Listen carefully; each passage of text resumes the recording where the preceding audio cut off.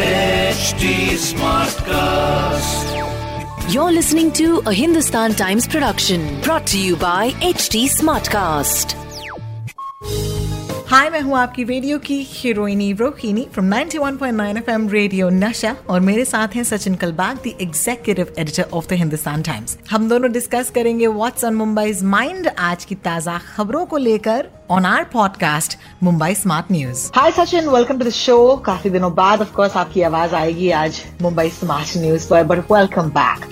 मुंबई शहर में अब नवरात्रि का पर्व जो है वो करीब आ रहा है and even though we are in unlock 4, मैं जानती हूँ कि सोशल या रिलीजियस गैदरिंग्स जो हैं वो बिल्कुल मना है इस अनलॉक के फेज में भी, लेकिन फिर भी मैं जानती हूँ कि मुंबई शहर के नवरात्रि पंडाल जो हैं, जिनकी कमाई जो कहते हैं सिर्फ साल में 9 दिनों की होती है, वो अभी रिक्वेस्ट कर रहे हैं that they do want to conduct the Navratri celebrations in Mumbai, लेकिन कुछ चेंजेस के साथ। जाहिर सी बात है, सोशल डिस्टेंसिंग वगैरह के नॉर्म्स जो हैं वो मद्देनजर रखते हुए what are the request of the Navratri pandals this year to the BMC, बताइए। अगर हम नवरात्रि की बात कर रहे हैं तो हमें ये भी याद रखना होगा कि अगस्त में जो गणेश चतुर्थी फेस्टिवल हुआ था, जो मुंबई का सबसे बड़ा फेस्टिवल माना जाता है, उसके तुरंत बाद कोविड-19 केसेस में काफी बड़ा सर्ज हुआ था। देखिए, अगस्त के महीने में आपको याद होगा कि मुंबई में 800, 900 और 1000 तक केसेस आ रहे थे प्रतिदिन, लेकिन सितंबर के पहले हफ्ते से लेके अभी तीसरे हफ्ते तक 1500 से 1800 केसेस ऑन एवरेज आ रहे हैं। कभी कभी 2200, 2300 भी आ रहे हैं केसेस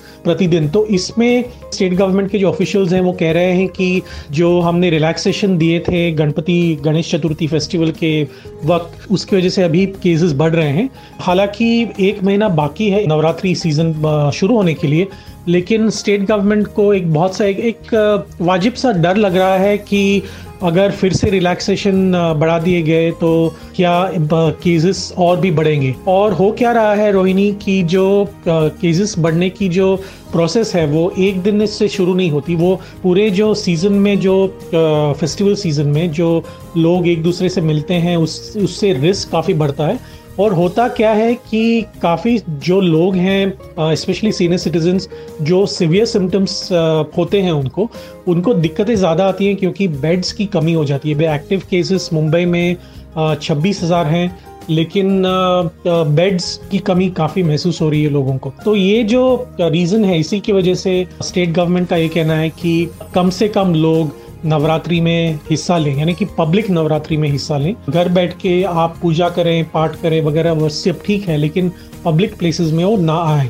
ऑर्गेनाइजर्स का ये मानना है कि अगर हम नंबर ऑफ पीपल, जो लोग आते हैं नवरात्रि फेस्टिवल डांडिया के लिए वगैरह, उसको अगर let's say big Navratri event जहाँ पे 8 से 10,000 लोग आते हैं, वहाँ पे सिर्फ अगर 3 या 4,000 लोग आए, सोशल डिस्टेंसिंग मेंटेन हो, मास्क पहने लोग, तो क्या ये नहीं ठीक है? तो स्टेट गवर्नमेंट का अभी तक कोई गाइडलाइन नहीं आया है इसके ऊपर, लेकिन ऑर्गेनाइजर्स का ये कहना है कि अगर जल्द से जल्द स्टेट गवर्नमेंट के गाइडलाइंस आ जाए और परमिशन आ जाए तो वो शायद प्रिपेयर कर पाएंगे नवरात्रि सीजन के लिए। But we'll have to wait and watch because until now state government has not issued any guidelines for Navratri. बहुत शुक्रिया Sachin for joining us. Of course, Sachin is back on Mumbai Smart News, and if you have a question, about a piece of news जो आपने पढ़ा है और आपको शायद verify करना है कि क्या ये फेक न्यूज है, क्या ये असली है, डोंट फॉरगेट Sachin और मैं दोनों ट्विटर पर हैं। Sachin is Sachin Kalbag और मैं हूँ Rotalks, that's ROTALKS. We'll be back tomorrow, Mumbai Smart News पर। This was a Hindustan Times production brought to you by HD Smartcast. HD Smartcast.